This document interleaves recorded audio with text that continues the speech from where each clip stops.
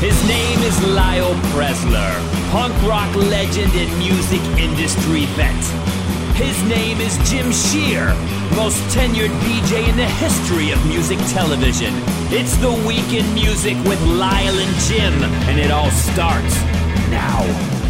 Hello there, everybody. My name is Jim Shear.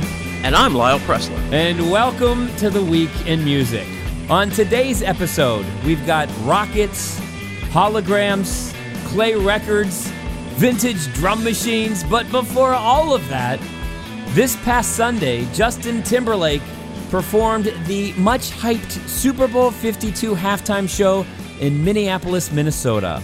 He had no wardrobe changes, although many seem to dislike his camouflaged Man of the Woods-inspired outfit. He rolled through bits and pieces of 11 songs. He covered Prince's I Would Die For You, while the Purple One's image was projected on a sheet behind him. He had a really cool microphone stand and made a social media moment when a young attendee took a selfie with him, but then continued to play on with his cell phone as Justin's 12 minutes ticked away. The performance has been praised and picked apart by many, but it is the most watched music event of the year. Lyle, what did you think? Well, I mean, it's funny. I was talking to somebody the other day, and I said, you know, you can read and read and read all the praise and the criticism, I think probably mostly criticism, about him and about the league and about the Super Bowl in general and all the rest of it. But I said, you know, I bet you if we put 1,000 people in a room, we couldn't get more than 10% to really have a really strong opinion about the totality of it. In other words, you know, bringing Janet Jackson into the equation, talking about the perceived biases and whatever else. But the rest of them would have gone like, yeah, well, it was Justin Timberlake and he performed. And some of them would like Justin Timberlake and some of them wouldn't. So that would color their opinion.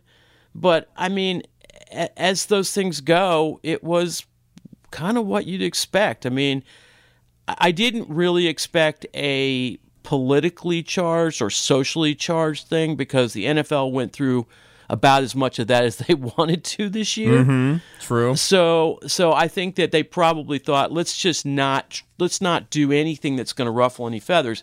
I was very disappointed that they didn't bring out Janet. I know. I really did think that was a strong possibility. That would have put it to bed. That's what I was saying. And that would have been the right thing to do. Absolutely, for so many reasons. I mean, for the wardrobe malfunction, for the perceived destruction of her career, for women, for black women. I mean, you just could tick every box with that.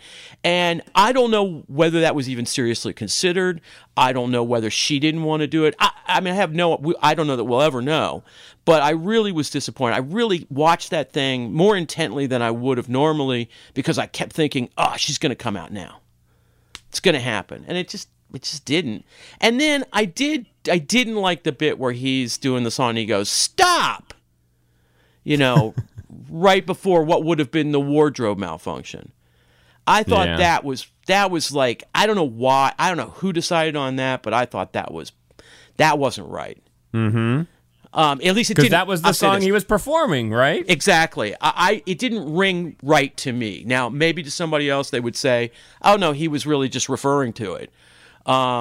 It's always tricky when you do that because, you know, one person takes it one way, another person takes it the other. Obviously, the kid with the phone was the highlight. Well, I mean, the popular meme that was going around was a picture of him on his cell phone and then a picture next to it of him Googling, who is Justin Timberlake? Right, exactly. But I mean, listen, you know, as we've discussed many times, I don't know what people really expect out of these things. I mean, you know, it's going to be a medley. It's going to be a bunch of like kitsch because it's all kitsch at the end of the day. And the whole thing is kitsch except the game itself, the actual playing of the game. So I don't know what people expect, but I thought it was okay. I mean, I don't care for him. Did you like the Prince tribute? That was a little odd.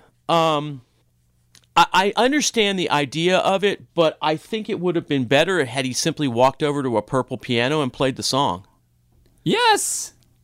I mean, I don't like dead duets anyway, but like dead duets where you're really connected to the person makes some sense. But is there any real connection between Prince and Justin Timberlake? Well, he's a fan. Okay, he's a fan. And you but could argue that his music is inspired by Prince.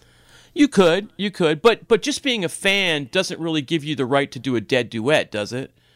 No, and just because you go to Minneapolis doesn't mean you automatically have to do a Prince tribute. Exactly. You could do a Replacements tribute. You could do a Husker Du tribute. Yes. Yeah, there you go. I I sort of felt like if Justin and Prince had been really good friends, or they had collaborated or something, that it would have been, oh, well, fine, good. As it was like, all right, so yeah, we're in Minneapolis, and yeah, you like Prince, so let's do it. At least it wasn't a hologram. Didn't Prince say that holograms were demonic? Yeah, he didn't want them. Right, exactly. He said if he was meant to collaborate with an older artist, it would have happened. Right. And it didn't happen for a reason. Exactly. Because TMZ broke some story about how there was going to be a Prince hologram, but then Prince's estate said no hologram, and then I guess they decided on having the sheet with his video projected on it. Well, I mean, and I have to say that if they got. Yeah, I mean, if there was going to be a hologram, there would have been a lot of production work that would have had to go into that. Mm-hmm. So, I mean, it would have had to have been planned way before and put into execution. I mean, you can't just throw a hologram together at the last second. As far as I understand the technology, you can't just go, oh, let's do a hologram. All right, fine. Because I had some friends over who aren't as into music. I mean, they're into music, but I think I'm more on top of it. I'm more on top of it than they are, and they're like, oh, there might be a Prince hologram, and I think that was going around because TMZ leaked it. Or gotcha. TMZ said there was the possibility of that happening. Right. And I thought, well, we'll see. We'll see. I think that would have been worse. Oh, yes, of course. Yeah. I think him doing Prince won over half of America's head until they showed Prince on the screen, and then they went to that wide shot outside of the whole city lighting up. Right. Because they're probably thinking, oh, maybe, is this on his new album that just came out, Man of the Woods? Right. See, I thought it was good. You know how in Christmas Vacation, Chevy Chase drinks that eggnog and he says, it's good. That was my impression. It was good. It was good. I mean, it wasn't good. It was good. Yeah, I kind of had that feeling too. It was like, yeah, okay. Yeah, I get it. But, it's sort of like, that's why I don't like, I kind of feel like picking these things apart is a waste of time. Because, now I can sit there and go, well, I don't know. He wasn't really friends with him. But it's something that needs to be picked apart because, like I said, it is the biggest music moment of the year. True. This is the music moment with the most eyeballs on it. Absolutely. Over 100 million people. Yeah. And Justin knew. He knew it was going to get picked apart. Well, yeah, I mean, I think if you go up there, that there's going to, especially with social media, it's just going to be, I mean, people are going to have a field day with it, almost no matter what you do. Mm-hmm. Someone's going to find something wrong with it. I mean, that's why, I always say, thank goodness I didn't perform in the age of social media. Because I think I would be in jail, probably. No, I'm serious. I'm totally serious. Well, I think me and some other people I know would be in jail. Because it would have been, unconstrained anger. I mean, well, you were fortunately born before the age of social media. That's right. I was hoping that he would just settle into some songs. Because like I said, there was bits and pieces of 11 songs, and I had some people over the house, and he would, bust into Cry Me a River, and everyone's like, oh, yeah! And the living room would start to dance, and then the band would kick in, dun, dun, dun, dun, and then kick into another song. I'm like, no, man! Give us Yeah, more. well, yeah. I listen. I agree. I mean, medleys to me are a pain in the ass most of the time, and I like it better when if they're gonna do it, like do like 3 or 4 songs. Yes. So you can play most of the song. You can cut extraneous bits out and segue, but when you try to cram that many songs in, it's almost inevitable that it'll become jarring. I think he just got swallowed up by everything. I hated his wardrobe choice, not because of the camouflage shirt, but he was literally camouflaged within the set. He didn't pop on the screen, and at times it felt like he was a hype man for his own music. Yeah, there was so much bigness, and then the crowd. I thought the crowd was spectacular, but it's almost as if they were just going nuts because they were at the Super Bowl. I don't know if they were necessarily feeding off Justin's energy. Yeah, I mean, the Super Bowl experience is one where you have to sit in your seat for literally hours before the show even starts. And they try to entertain you with little things, but I think by the time halftime comes, people are just naturally disposed to going crazy. Because the kids on the field, I'm assuming they don't get to go into the stadium to watch the game. So they're probably penned off somewhere, and they're like, here, kids, go crazy for the next 12 minutes. Yeah, exactly. But, it was good. It was good. It was fun.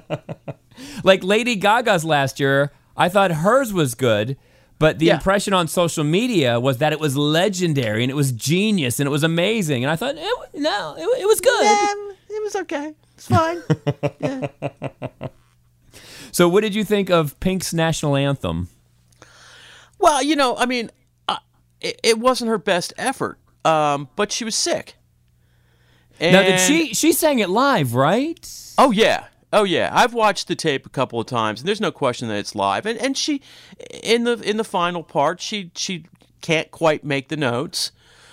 She covers for it pretty well. I think most people watching probably didn't really notice, But she was sick, and I think that she could have gone up there and lip synced it. I'm sure they had a backup. Because I read that it was an NFL mandate that performers had to lip sync the national anthem. But then when I was watching on Sunday, I thought, no, it looks like she's singing. And if she's not singing, she's really selling it well. Well, yeah, if she wasn't singing, but I mean, I guess it's possible. Why? Because they're worried that someone's going to, take a moment to say something? Either that, or it's going to be so bad that it's going to overshadow the Star-Spangled Banner. But I think a lot of that. Effect. Yeah, but I think a lot of that might have been speculation. Oh, there's enormous amounts of speculation. Listen, I wouldn't put it past the NFL to make that rule because they make a lot of rules. Mm-hmm. They're in the rule-making business, but I thought that she sang it live, and I think that she did it. She soldiered through it because she was such a fan of the whole thing. So, I personally had no problem with it at all. And I do have a problem with people saying you suck. I mean, I just think, and I thought her response, while brutal, was nonetheless maybe the correct one. Yeah, because someone on Twitter said that she sucked, and then she tweeted back, yeah, but at least I suck while singing our country's national anthem, and you just suck by yourself on a dirty couch. Yeah, exactly. And I don't think, I mean, it certainly didn't. First of all, we can quibble with the description. It didn't suck. Okay, I mean, there have been things that have sucked, okay, but that didn't suck. And then why do you think you have the right, or, I mean, when I say right, I don't mean literal right, but why do you think you have the right to tell someone their performance sucked? Hiding behind anonymity. I just think it's really disgusting. Yeah. But that's a reality, and that's where we live and how we live, so she handled it. Last week we talked about the Grammys, and we said, yeah, they were good. Justin Timberlake's halftime performance, good. Pink's national anthem, good. So we're in an era of good right now. Yeah, exactly. But I was thinking this morning, when you want to consider something the greatest of all time, it's tougher now than ever before because there's just so much to judge it against. Yeah. Like in That's right. 1960, you could call someone the greatest rock star ever, but in 2018, think of all the great albums and music that have come in the last 50 or 60 years. Oh, absolutely. And recording stretching across how many different kinds of genres and subgenres and collaborations. It's very difficult. That's why, I mean, I really don't like this idea of ranking things and saying this is the greatest and this is, the second greatest. It's just sort of, to me, it just seems absurd, and it's become more and more absurd to me. But I do agree with you. I think at one point it was much easier to say, wow, this is really, really the top. This is it. I mean, it's sort of like when Sgt. Pepper came out, and every musician said, "Screw it." I mean, Eric Clapton famously bought the record on Friday, and by Sunday night had decided he was not going to play anymore. That it was ridiculous and hopeless, and there's no point in doing it. And it went on for a couple of weeks or months, and then finally someone said, "This you got to play," because whatever. But I mean, but that was a very different time, and I also think that it's become as much as it's hard to say who's the greatest, it's also become so difficult to stand out because it really has all been done, for the most part, and that's why I'm always so impressed with when someone once in a while comes along with something that sounds really different, and I go, "Wow, how did you do that?" Yeah, I agree. Good Super Bowl though, right? Yeah. Although we did witness the death of defense in the NFL. Oh my goodness. I mean, it was like flag football. I mean, these guys, I'm not saying they didn't put the effort in. I just think that the schemes were so good that that the defenses just couldn't keep up with it. But yeah, it was just it reached the point of almost absurdity as the yardage began to pile up. And I am not part of gossip culture, but I can't help it. I want to know why Malcolm Butler, the New England Patriots cornerback, didn't play. I'm fascinated by it. Why didn't he play? Well, I mean, of course, to get into the gossip, it appeared to involve some behavior before the game. And what I will say about the Patriots that I do admire is that they don't fool around with it. It's like, you don't do it, you're out. Right. And you fool around in class, you're not going on the field trip. Exactly. And I have to say that the temptation to ignore stuff like that would be so huge. I mean, I'd be sitting there going like, oh, man, I can't sit this guy because, I want to win. But I do appreciate the fact that they have, despite their other issues, they've consistently been a team that that says if you're not going to do it right, you're not doing it for us. So, But I want to know too. I did hear a great story though that I should mention that apparently Giselle walked down from the box where she was sitting and walked to the locker room, and along the way ran into a bunch of Philadelphia Eagles players and congratulated each and every one of them. Wow! And then tweeted out congratulations to them. And I thought, and apparently the players were just awestruck, like, their mouths hanging open, not just to see her, but more that she talked to them. So I thought that was pretty cool. Very cool. I thought you were going to say she bumped into some Philadelphia fans. Well, that would have been a different story. Because I've been there before. Oh, I have too. That ain't pretty. Oh, my. Oh, my. All right, we're going to take a break. And when we come back, we are going to talk about rockets and time capsules.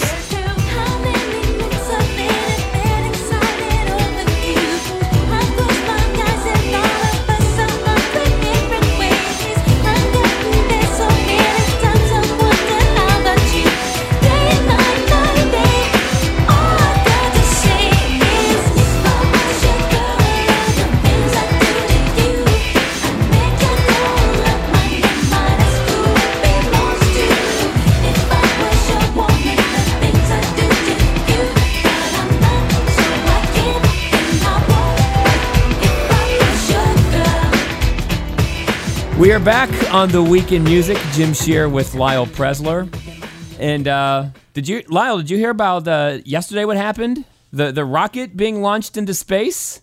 The Falcon Heavy, right? Yeah. From SpaceX. Courtesy of Elon Musk. Who is one of the wackiest dudes ever. Mm-hmm. He really is. Did you read his cover story in Rolling Stone? I did not. It's wild. But in this rocket that he launched, called the Falcon Heavy, there's a Tesla car inside, there's a dummy in the car, and then the stereo is playing David Bowie's Space Oddity on a loop. Yeah, and I think the screen says "Don't Panic" on it too. Mm-hmm. I saw a picture. Yeah, well, what he was doing essentially was he was going to substitute a payload for what would have been a satellite. So the rocket has a payload bay that carries the satellites into orbit, and because he didn't have a satellite to put in there, because no one wanted to risk $1 billion satellite on a rocket that's never been fired before, he said, well, I'll put a car in there. Now, my understanding is, Jim, he's going to shoot, the car's going to go on a trajectory towards Mars. Oh. And the only thing was there was an issue with it. They said you can't put it in orbit around Mars. So you got to shoot it like off to the side because they don't want it to pollute. You know, anything from the Earth going to another planet has to be sterilized carefully so that it doesn't pollute the world, the next world. You know, and Andromeda strain style. So he was allowed to shoot it towards Mars, but it has to like be well off. So it will never really, like, they have animation that shows it approaching Mars, but it would never look like that because it's going to go It won't land on Mars. No, it won't land. It has no capability of landing, but it will go at something like 7 miles a second. So the car will be flying through space with a little spaceman in it playing Space Oddity. Now, who makes the call on stuff like that? Oh, you mean if you're allowed to do it? Right. Well, NASA, and there's a space consortium that will check off and agree. They're the same people who make sure that you're not firing a rocket at the same time I'm firing a rocket, you know, that kind of stuff. Okay. I'm assuming we couldn't get a meeting with them, right? Probably not, no. Okay.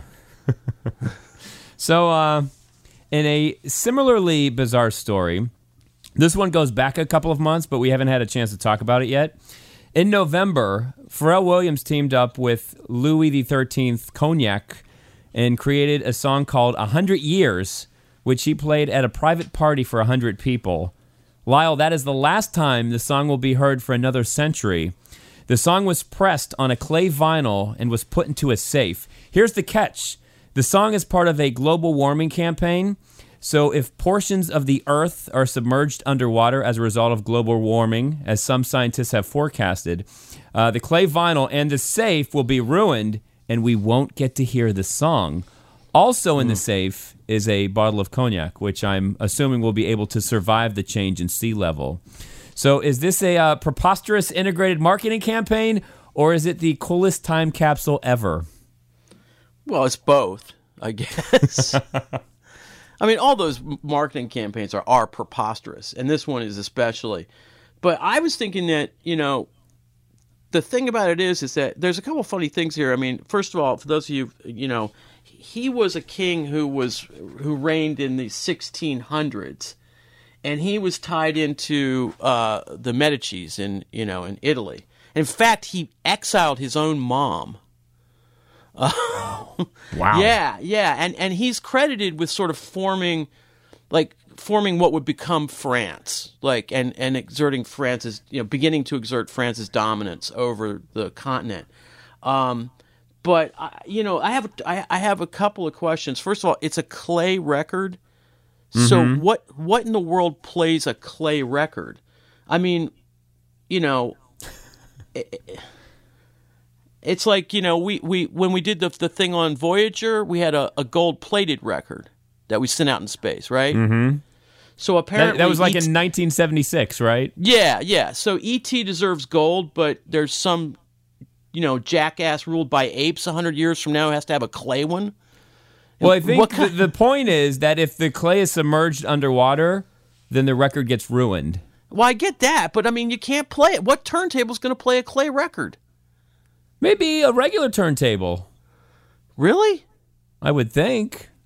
I guess. I don't know. Maybe it's a special kind of clay. I would think you would just need a turntable. Maybe.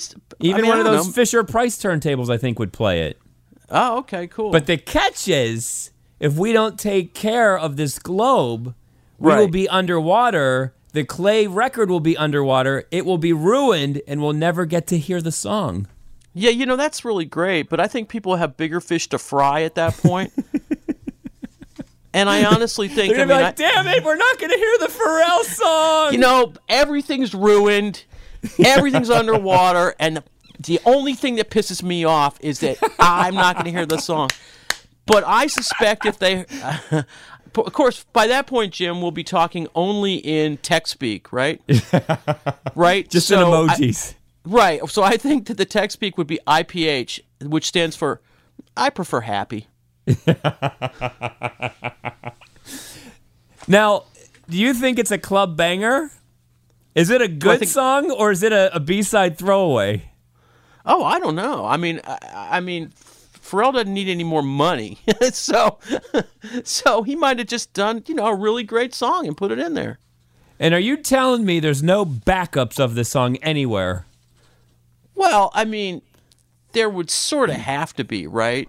Yes. What if in transit the safe got damaged and the Clay record broke, right? Wow. So then what would they do then? Would they just not tell us? And then when they opened it, they'd be like, "Oh, it's all ruined. Look at this." We went to all that trouble of dealing with global warming. We did all that stuff that he asked us to do, and the damn thing's broken. I want to know, because he did perform it for 100 people. If it was that great of a song, word of mouth would have spread by now, right? Since it happened in November. So. Yeah. So I don't know. Again, I think Happy's the only song anybody's going to care about. And the sad thing is, we'll never get to hear it. Nope. No. I don't know if our children... Unless, Jim, you and I break into that vault, drink that cognac, and steal that record. Now that's going to be Ocean 70. Okay? Ocean 70 will involve the stealing of the Pharrell record. And then we put it on Napster. Yeah. So once again, speaking of the future, Hologram USA, the company that brought us the hologram of Tupac at Coachella 2012, has begun airing the following commercial nationally. Hologram USA presents a proposal to all investors. Hologram USA is an innovative three-dimensional patented technology that shifted the paradigm in media technology. Our patented hologram technology that brought you Tupac and Coachella, Whitney Houston, Billie Holiday, and many more is integrating live performances to bring your favorite past and present entertainers beyond your imagination. Invest in the patented technology before the banks scoop up all the stock. Invest in Hologram USA today. So Frank Zappa is about to become a hologram. There was talk of a Prince hologram at the Super Bowl, which never transpired. Lyle, is this the wave of the future, or just a modern-day adaptation of the live Chuck E. Cheese band? It's funny, Jim. I remember reading back in probably the middle 80s that it was a thing in Rolling Stone, some sort of futurist, technology writer wrote this thing about how we would enjoy certain kinds of entertainment in the future. And one of the things that he or she talked about was a holographic projection that would come out when you listen to music. So you would see Mick Jagger performing in front of you. Sort of like Princess Leia in Star Help Me Wars. Obi-Wan Kenobi, right? So that's what. And this person said that was going to happen. And I remember at the time thinking, well, that'd be okay. Yeah, that'd be all right. No, I thought that's pretty impressive. And now, of course, we come full circle to these real quote unquote full-size holograms. The Zappa thing is interesting because there's a lot of strife about this. Oh, I know. Yeah, you've got on the one hand Amit, who's the executor of the trust, and the trustee, who's approved this and green-lighted it, and Dweezil, who's angry for, well, I don't know if he's angry, he's upset apparently for some of the things that happened with regard to the estate. has denounced this. And several people have decided they're not going to be involved, including Adrian Belew. And so I'm not really sure how I feel about it. I think Zappa really liked the idea. He thought it would be cool. Yeah. So because he had it planned all along. Right, because he did that film. He filmed himself like in a 360 thing, right? Mm-hmm. So he had like a 3 or 4 camera shoot so that it would the footage would exist to create the hologram. I don't know how I feel about it. I mean, I think that it's sort of like going to laser Pink Floyd. I mean, if you want to see Zappa, or if you want to hear Zappa's music played, and there happens to be a hologram of Frank up there playing it, I don't see the problem with it. So you don't think it's going to replace live music? No, but I will say this. What I thought would be cool would be if you could change your hologram, like your avatar, for each song. Like you could be like a devil, like, and then you could be like an angel. You know what I mean? You could just sort of alter the perception of you on stage. That would be kind of cool. Okay. Like if you like, they talked about using avatars for meetings. Like where if you went in an adversarial meeting, you could have all of your team dressed up like Wolverine or something. You know what I mean? It's kind of project this thing. I could see that. It might now, be cool. Are you into holograms? Holograms? No, I mean, would you, if I don't know, Led Zeppelin came into New York City as a hologram, would you go see them? No. Okay. Well, I mean, yeah, I would go one time, whether it's Led Zeppelin or Chuck Berry or whatever. I'd go one time just to see what happens.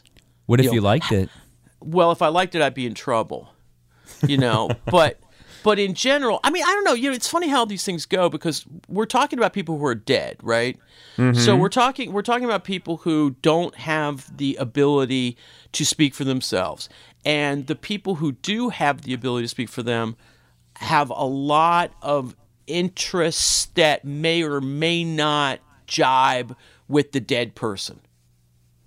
Mm-hmm. So it's always thorny to get into that kind of thing because you don't know. I mean, yeah, Frank thought the idea of holograms were cool, but would Frank really have wanted this to happen and wanted Dweezil not to be involved and wanted Adrian Belew not? Who knows, right? Yeah. So it's kind of hard. I think you have to just put those things out of your mind if you're interested in it, and if you're mindful of those things, I don't know, maybe you just want to kind of stay away from it. Minor Threat hologram? Yeah, I don't know about that. Well, I don't think there's enough footage to create holograms unless the computer technology leaps many things ahead, which it will. So sure, but you guys would have to vote on it, right? Oh yeah, we'd have to vote on it, and I can tell you, I know one person who wouldn't go for it. On to Jack White. Jack White's new album, Boarding House Reach, comes out on March 23rd. On paper, it either sounds like pure brilliance or pure madness. Let me set it up for you. Jack White teamed up with a bunch of respected live hip-hop musicians, and to the best of my understanding, gave himself a time limit of 3 studio days in both New York City and Los Angeles. He then took the recordings back to Nashville and crafted songs out of them. White also imposed another rule, telling Rolling Stone, "The idea was to use the exact same equipment I had when I was 14, the same reel and mixer, and say, quote, if I knew then what I know now, what would I do differently, unquote." Well, I listened to Connected by Love, which I think is the first single, right? Mm-hmm. And I mean, I thought it was good. I mean, it didn't, but the thing about it is, it didn't sound, I mean, all this build-up, right? And then you listen to it and you go like, well, so what? I mean, it's just a song. Yeah. You know what I'm saying? Like, I mean, when Foo Fighters did that thing where they went back and recorded on reel to reel, right? They didn't use any digital. And I mean, it sounded fine, but it wasn't like, but they didn't make such a big deal about it, really. I mean, it was more like, we're going to do this because we can, and we got this old stuff that we got from a studio, and we're going to do it. And it was like, okay, it sounds good. That's great. I mean, it sort of sounds like what it should sound like. If you're a band that can spend as much money as you want in a studio and do whatever you want to do, right? I mean, that's what it. I mean, I'm not trying to denigrate. It's like that's what it should sound like. No, but it was funny when the Foo Fighters did it because I thought, well, Butch Vig is producing, right? Of course, well, it's going to sound. You guys are all professionals, right? Like if I go into my garage and I record on tape, it's going to sound like shit. Yeah, you can get your 246 Porta Studio out and like and your Shure mics and see what happens. You know? No, I mean true. It's like they go in with the best quality mics, the best quality sound engineering tools, and they produce a record which sounds really good, and that's fantastic. The Jack White thing's a little bit different, right? Because he more or less kind of put the whole thing together with these guys, kind of as a jam, kind of as a live thing. Mm-hmm. So what he did then, I'm assuming, was he took that raw stuff and went back and then said, let me spin this stuff up. Mm-hmm. But honestly, so he did it more painstakingly, right? Yes. He cut tape and he did this. And I mean, I've been in studios where we cut tape. I mean, literally cut with a razor the 24-track tape, which is absolutely nightmarish because if you mess up, it's done. You got to go back and redo the whole thing. So in a sense, it's more time-consuming, it's more painstaking, it's more crafty, it's more craftsman-oriented. But the end result sounds pretty much the same if he'd used digital sequencers. Which so what I'm saying is it's an exercise for him, but for us, it's irrelevant. Yeah. Because the end result is all we care about, right? Mm-hmm. I mean, it's not like he went back and used stone knives and bear skins, and like old lutes, from the 16th century, and said, "Here's Jack White's new material." I mean, it is what he does. He just did it a different way. I mean, if you went to buy $1 million painting, would you really particularly care what brushstroke method the guy used? I mean, if you liked it and you were willing to pay $1 million for it, you'd buy it. It's not like I don't like that. I mean, use pencil over there. I don't dig it. Yeah, what interests me was the hip hop angle. Yes, because that's more interesting. I think of Jack White as an old timey rock musician, and he has his Third Man records in Nashville, and he has like that old record pressing machine. Mm-hmm. So before he put out any singles, he released a collage that he uploaded on YouTube. Right. And there's some footage of him messing with drum machines, and I thought, ooh, that's cool, because you don't usually think of Jack White and hip hop in the same sentence. Although he has performed with A Tribe Called Quest, and I think he's even performed with Insane Clown Posse. Mm. So I do like that he's getting his hip hop on, but the first 3 songs that I've heard thus far sound like Jack White songs. Right, exactly. I mean, I heard the same teaser that you did, and I had very mixed reactions to it. I was like, oh, God. I mean, because to some extent, Jack White is one of those people that everyone says they like, but can't name a goddamn thing, except like Seven Nation Army. Well, yeah, because you saw it on the football game. So, but at the same time, I thought, well, that's kind of intriguing. But then when I heard this stuff, I was like, okay, well, it's like we're being asked to pay a lot of attention to method. Mm-hmm. But who really cares that? I mean, I care, you care, we can talk about it, but I don't think really many people care about the method. So as we reported last week, Charlie Walk, Republic Group president and judge on the singing competition show The Four, is facing sexual harassment allegations from multiple women. He has been suspended by Republic Records and has stepped away from The Four. But wait, Walk has filed a legal complaint claiming that he was being extorted.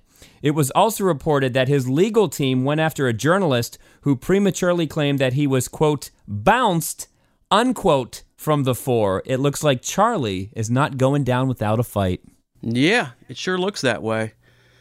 I mean, from what I understand, he's hired quite the team of lawyers who, at least one of them, is a big-time employment lawyer.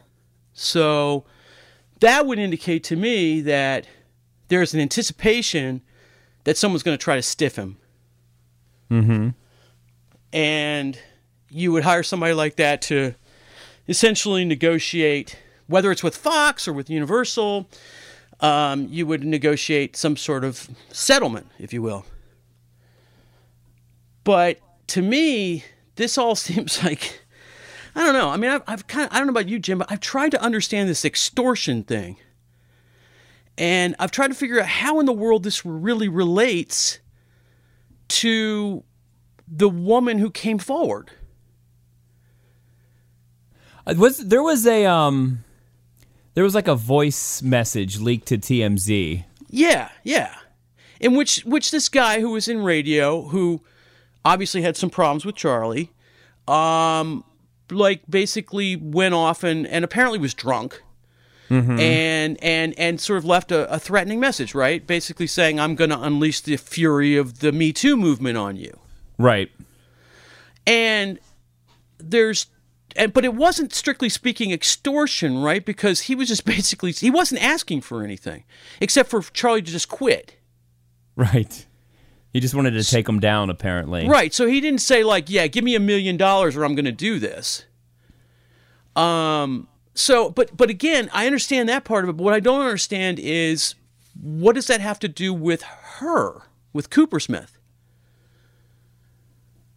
Well, was she in cahoots with this radio guy? Well, apparently they don't even know each other. Okay. I mean, if she is, then that might be one thing. But if she's not, this looks to me like smokescreen. Mm-hmm.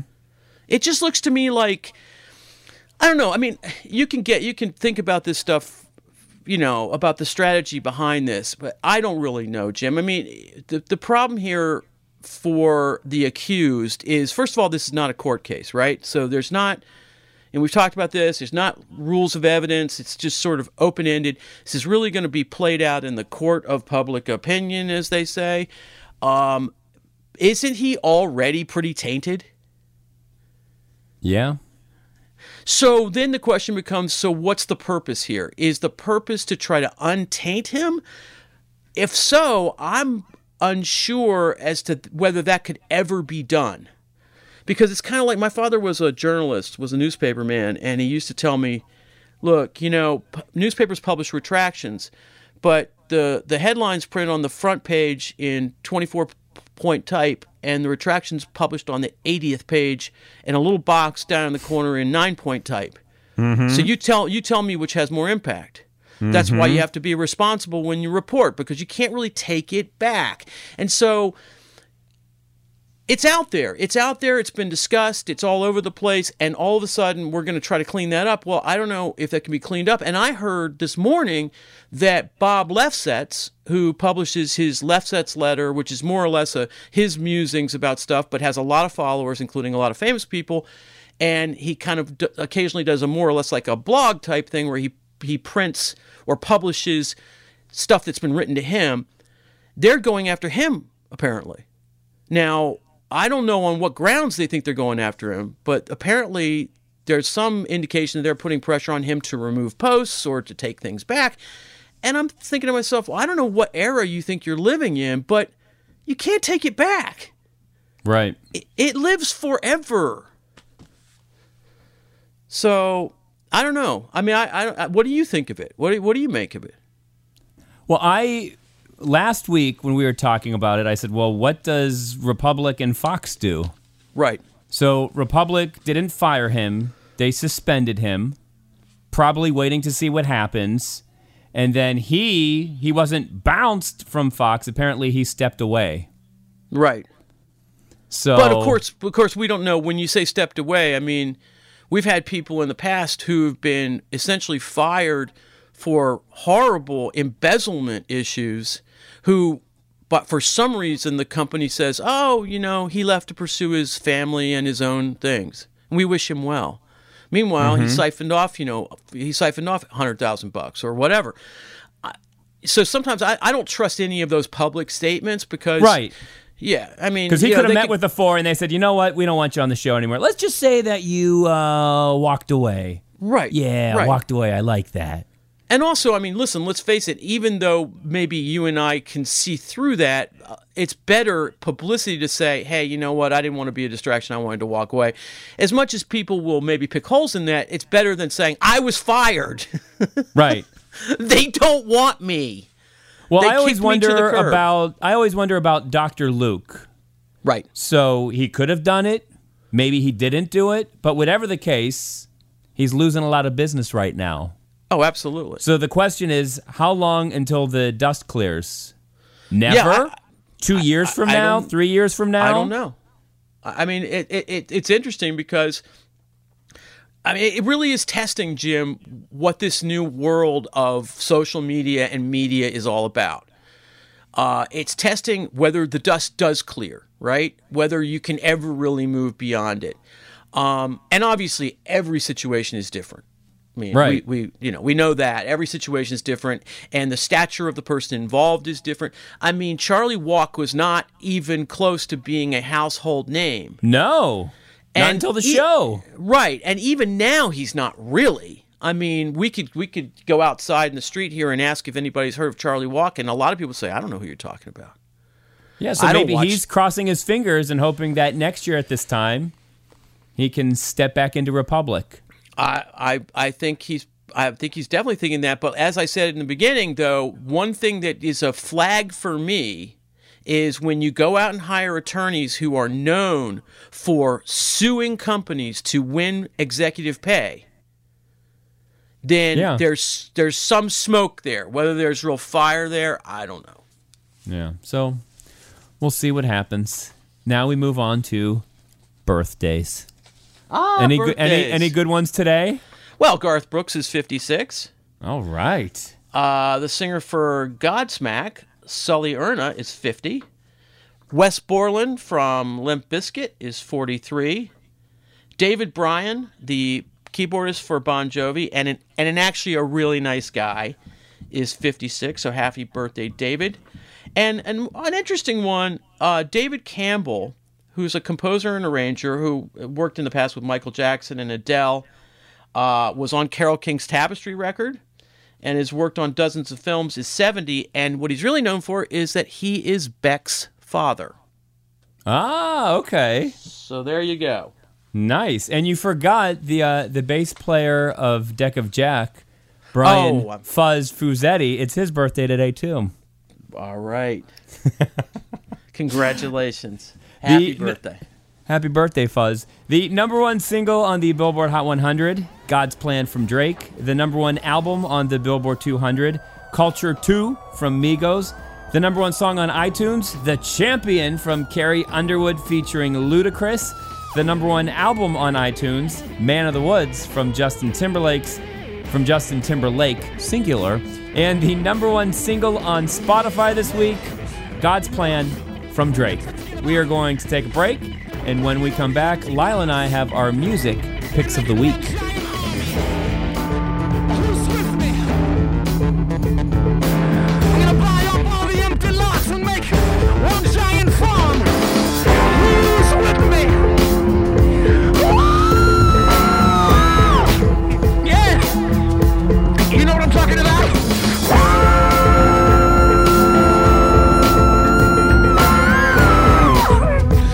Who's with me?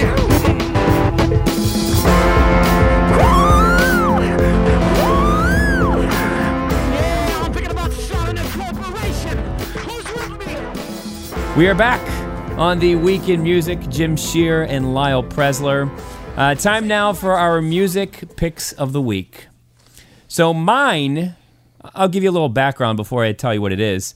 I'm a lightweight in the world of reggae, but if I hear a song that I like, I'll download it. I still download music, by the way, and then I'll put it with my 3 or other 4 reggae songs and just listen to those on a loop. So at some point in time, I should probably get into reggae, get into artists, and make like a proper hour-and-a-half playlist.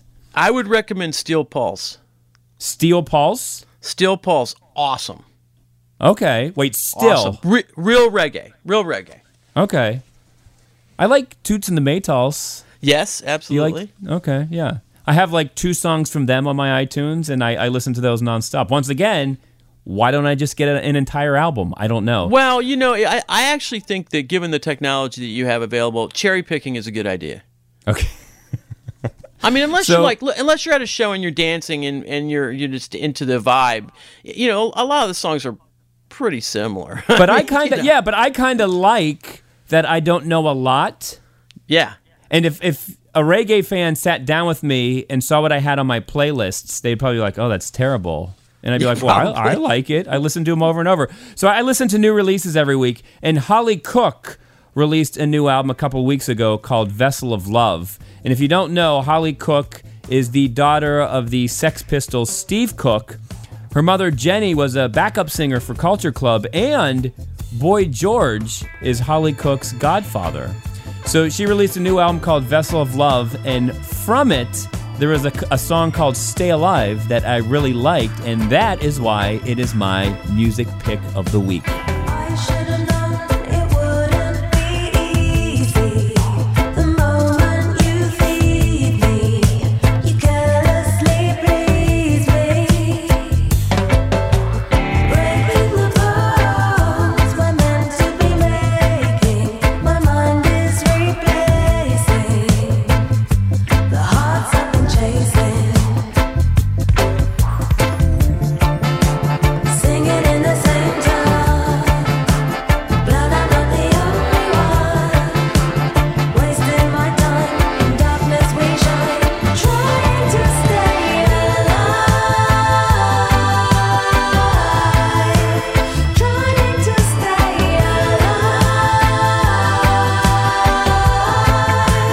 Trying to stay alive. Trying to stay alive.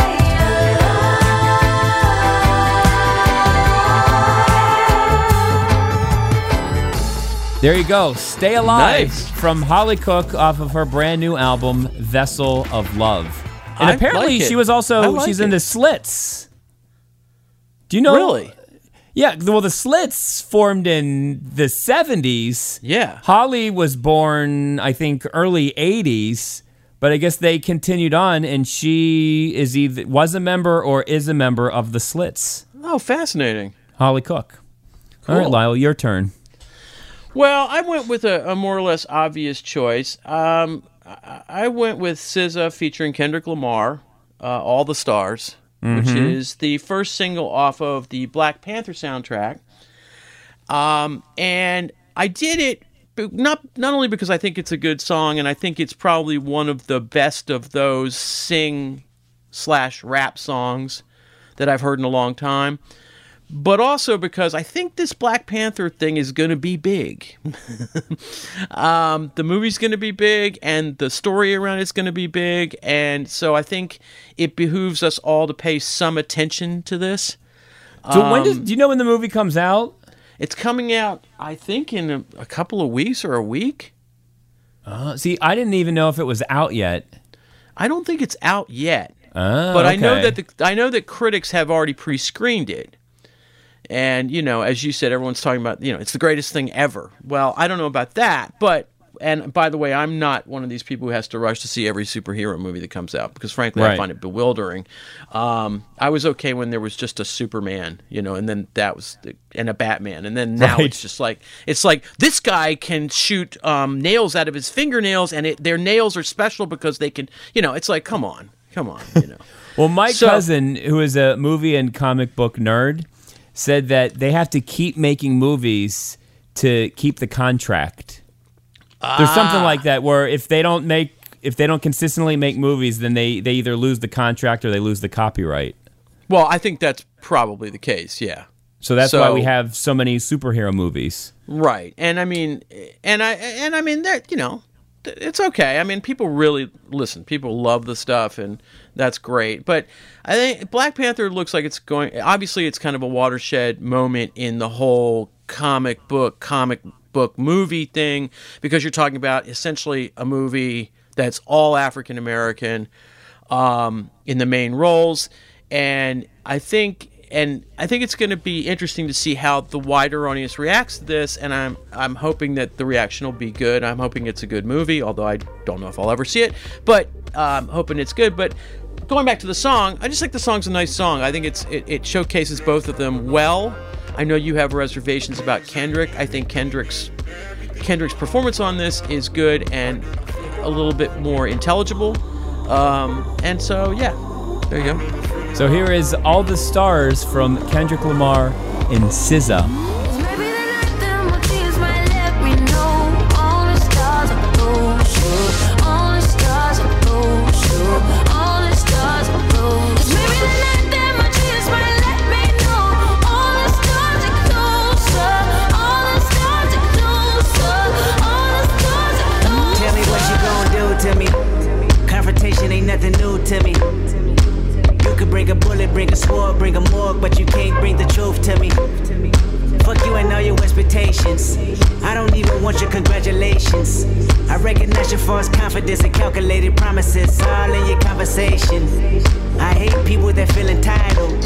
Look at me crazy cause I ain't invite you. Oh, you important, you the moral to the story. You endorsing, motherfucker, I don't even like you. Corrupt a man's heart with a gift. That's how you find out who you dealing with. A smart percentage you I'm building with. I want the credit if I'm losing or I'm winning. On my mama, that's the realest shit. See, like everything this year, it's good. Yeah, It's good. It's good. No, when I saw it on paper, Kendrick Lamar and SZA, two of the biggest names in R&B and hip hop music at the moment, I thought, wow, this has to be the greatest thing ever. And then I listened to it and I thought, well, it's good. It's good. It's good. Yeah. But So this whole show is it's good. It's good. It's a good show. Yeah. So I hope people out there listening to this will go, yeah, that was pretty good. Yeah, they did a pretty good job. like, have you heard the Week in Music with Lyle and Jim? Yeah. What do you think? It's good. It's all right. It's good. Yeah, it's all right. Yeah, it's pretty good. We're going to take one more break, and when we come back, we will play Ask Lyle.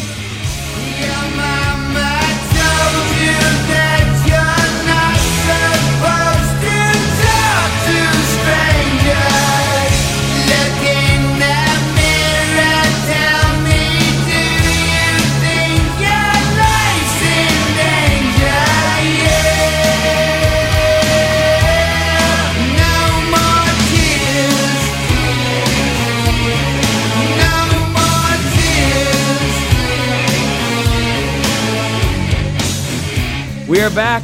Lyle Presler and Jim Shear on the Week in Music. Time now to play Ask Lyle. All right, Lyle.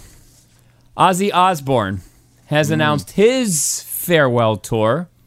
You may remember in the early 90s, he announced a farewell tour called No More Tours, a play off of his single No More Tears. Well, he has announced his No More Tours 2 tour, which will take multiple years to complete. So my question is, do you buy it?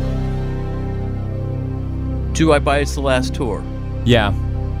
Yeah, I don't know. I mean, to give him the benefit of the doubt, I think when he did the No More Tours thing, he was not doing well physically at all.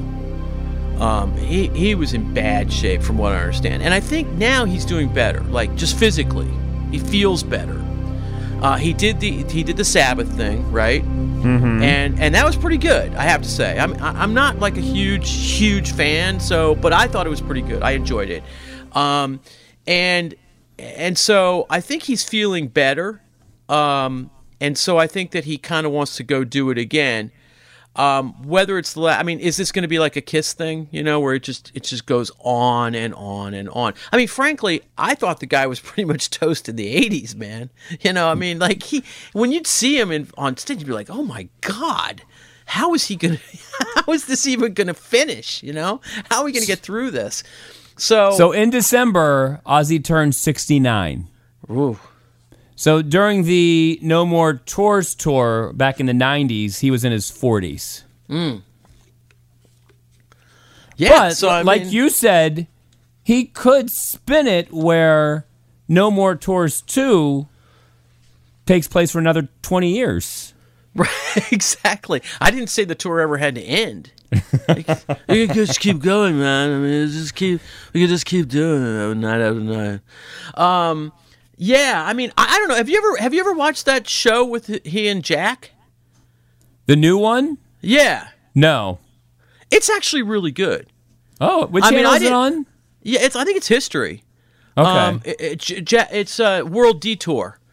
Ozzy and Jack's World Detour. And I have to say, there's been this is like the second or third season of it, and it's actually entertaining without being stupid. You know, I mean, it's not the Osbournes. You know, it's a reality show, but it's a travel show because they go places and they do things together. Mm-hmm. And I have to say that I wanted to really dislike it, and you know, it was pretty good.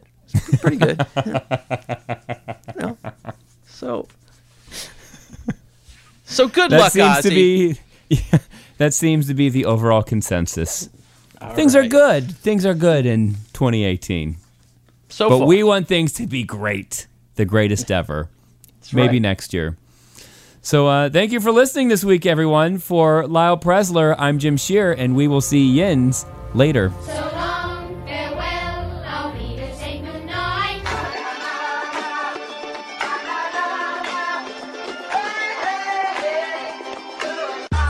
Oh, ladies and gentlemen, Elvis has just left the building.